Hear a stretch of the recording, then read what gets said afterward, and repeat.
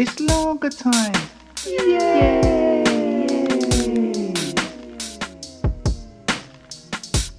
Lager time.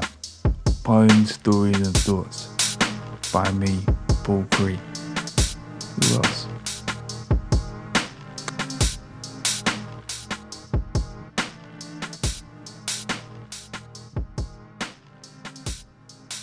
Greetings, bonjour, what's happening? Welcome to Lager Time. Stories, poems, beats, bars and banter. I'm still in flux. Currently sat in Plumstead at my in-laws where I've been mostly for the last couple of weeks. Was back in Maidstone yesterday and now I'm back here again. Needs must. Life and that. Off to a wedding this weekend in York. Never been there before. I've heard it's pretty. Hopefully they've got a Witherspoons. This week has been a little quieter. I've been feeling tired. Either it's the heat and the excesses of last week or some kind of post-COVID gastroenteritis effects, but I'm wiped out. But I'm okay. We're here. My wife's back. Dogs are okay. We crack on, mate. Last night I was back with the BAC Beatbox Academy, who I've worked with on and off for over 10 years now. I was helping some of the younger ones get ready for their curtain raiser performance for the Frankenstein How to Make a Monster show at the Regent's Park Open Air Theatre this Monday. If you're not aware of this show, it's a modern retelling of Mary Shelley's Frankenstein, all done through beatbox, rap, spoken word and movement. It's won multiple awards and toured all over the gaff, and this may well be your last chance to see it. It's a banger. The success of that show has had an unprecedented effect on many people, myself included. Though I've been around the Academy for years, I work closely with the director Conrad Murray and I've known most of the cast for many years. I was not involved with the development of the show. Yet prior to COVID, when it was winning every award going, people would come up to me and congratulate me for it. It was a strange time, but I was delighted for my pal, all the cast and all the young guys from the Academy that I did work with who got to go on stage and perform before the main show when it ran at BAC in 2019. That whole period of 2018 to 2020 when we were doing High Rise, Frankenstein and all sorts of other projects was nuts. So it's been nice that, in a way, it's come back around again. It's not the same, of course, but that's cool. I worked with a young person last week in Manchester who's part of the Academy who I've not seen since before COVID, and it was great to see her. So it feels like I'm reconnecting again, which is good. I'm dropping the second track from the 96 EP this week called The Colour Orange, which I suppose is a story about family and roots and class, all set around the time of Euro 96. While it may feel like I'm rehashing old bits in a minute, there will be some fresher stuff coming. I'm starting to learn some of these newer poems with a view of putting a set together for this live stream. I should set a date really, shouldn't I? Let's say September for now. Anyway, that'll do. Have a banging weekend. Paul.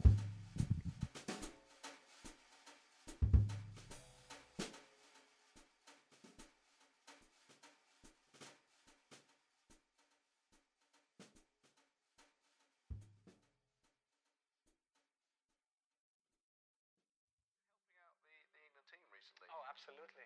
And how have you been doing that exactly? Well, you see, I believe in mind power. There's no doubt in my mind that millions of viewers can transmit their positive energy to the players. And actually what we'll do is before I leave, we're going to do another... He's on telly again. Uri Geller, the man with the permanent suntan, funny accent, white teeth and shiny face. Often seen on TV bending spoons with his mind, like some sort of bastard child of Magneto and the Tubular Bells guy, dangerously mixed with that suspect cheery disposition that I only see in travelling Christian theatre companies bouncing around my school stage, singing it in the valleys and shouting it from the mountaintops. The spoonbender is now enticing me to touch a big orange spot on my screen.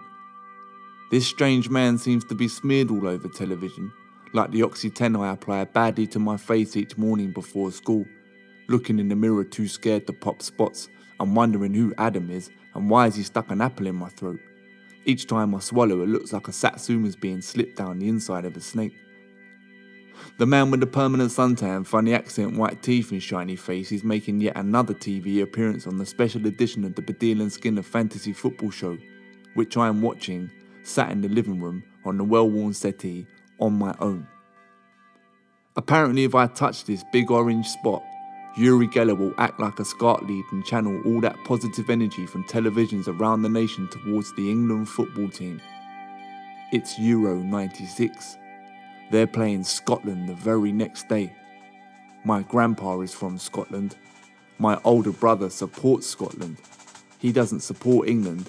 He supports the other team when England play, and that really gets on my nerves.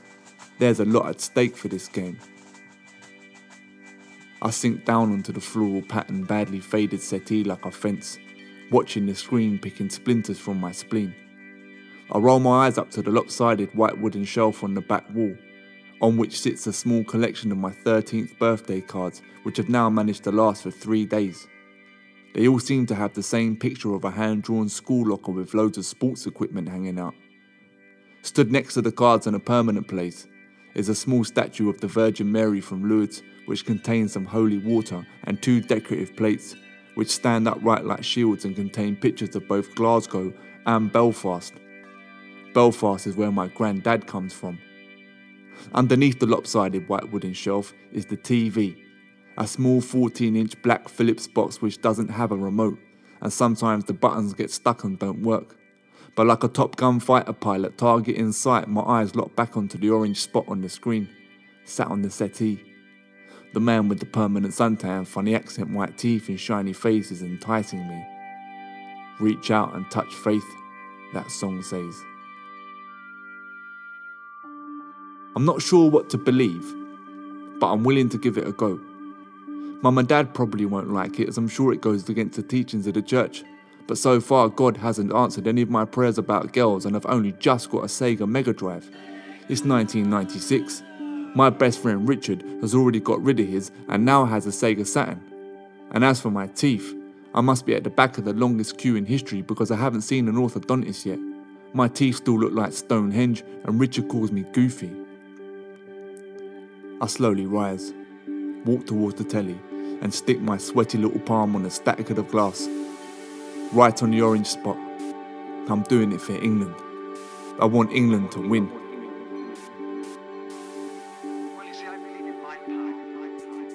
It's the following day and I'm now at Richard's house. He's got a much bigger TV, it's massive. He also has Sky. The satellite dish is outside his bedroom on the wall, and apparently, at night time, for 10 minutes, there's a secret channel where you get to see naked women. He also watches WWF. I have to make do with WCW on ITV. His parents actually like football, and on Sunday they take him to games and watch him play. They don't go to church. And he has barbecues in his garden, and holidays to Florida, and places in Spain where they have outdoor water parks that Richard reckons are way better than the Croydon Water Palace. My family sit around playing guitars and other weird instruments with strings and sing silly sounding songs in Irish accents. I rode my brand new bike up to Richard's, which I got for my birthday. I say new, it's second hand, but it's my first ever mountain bike. It's got Shimano gears and Rhino wheels. Richard's got 2 mountain bikes. He keeps one spare. We're both lying on our bellies in his living room, eyes fixed on his massive TV, awaiting the 2 arch enemies to commence battle. I'm nervous. I want England to win.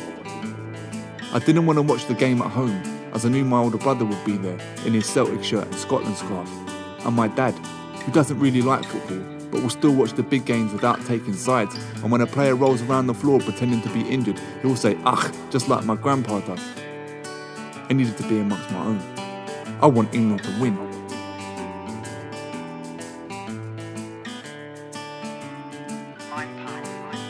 The first 45 flies by with turbulence.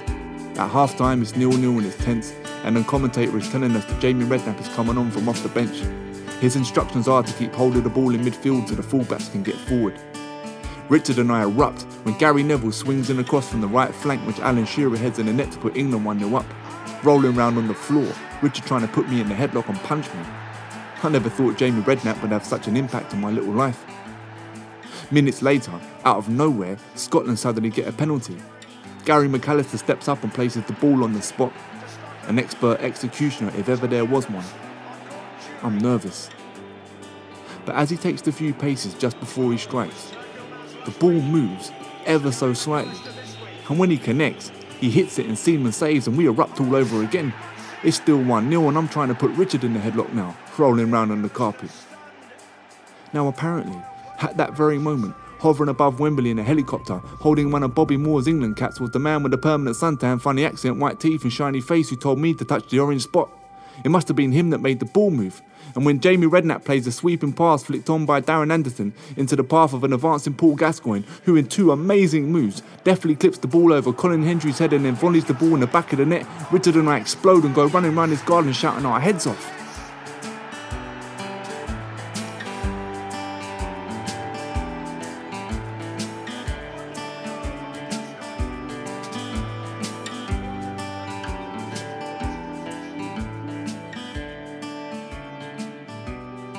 The game's finished now.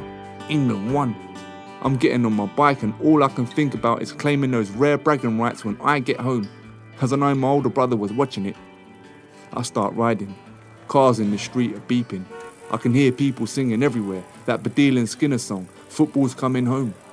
And displayed all over the place is the white and red flag of St. George, which until Euro 96, I'd not really seen before. But now it's on almost every house. It's a good day to be English. I ride my brand new second-hand bike back home. Can't wait to see my brother's face. I put my bike in the shed and come in through the back door into the kitchen. I can hear my dad on the phone, probably to Grandpa. I hear a few ucks, which more or less confirms my suspicions. Grandpa normally rings around this time on a Saturday, just before Mum and Dad go to church. My brother is sat in the living room, still on the sofa wearing his Celtic shirt and Scotland scarf. Sunk so low into the settee I can barely see his body. He's watching the news.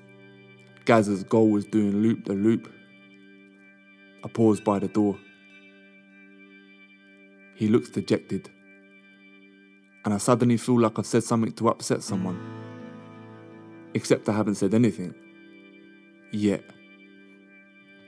But I feel bad. So I decide not to gloat. I try and make light of it by telling him how I touched the orange spot on the telly the night before, and that the man with the permanent suntan, funny accent, white teeth and shiny face was hovering in a helicopter above Wembley and must have made Gary McAllister miss his penalty. My brother doesn't look at me. He stays slumped on the settee looking at the telly and mumbles some words about the orange spot. Something about church and Mum and Dad. He then says something that I don't really understand, but I know it's bad, about Belfast, Grandpa, Granddad, marches and some people called loyalists. I can hear my dad calling me from the hall to go and speak to Grandpa. I remind myself that my new bike has got Shimano gears and rhino horns, and that it was 4 miles to Richard's house, so that's 8 miles in total that I rode today.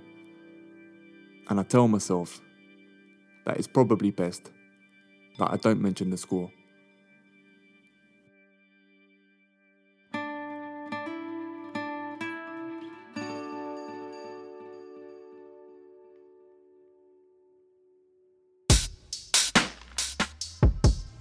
It's lager time! Yay!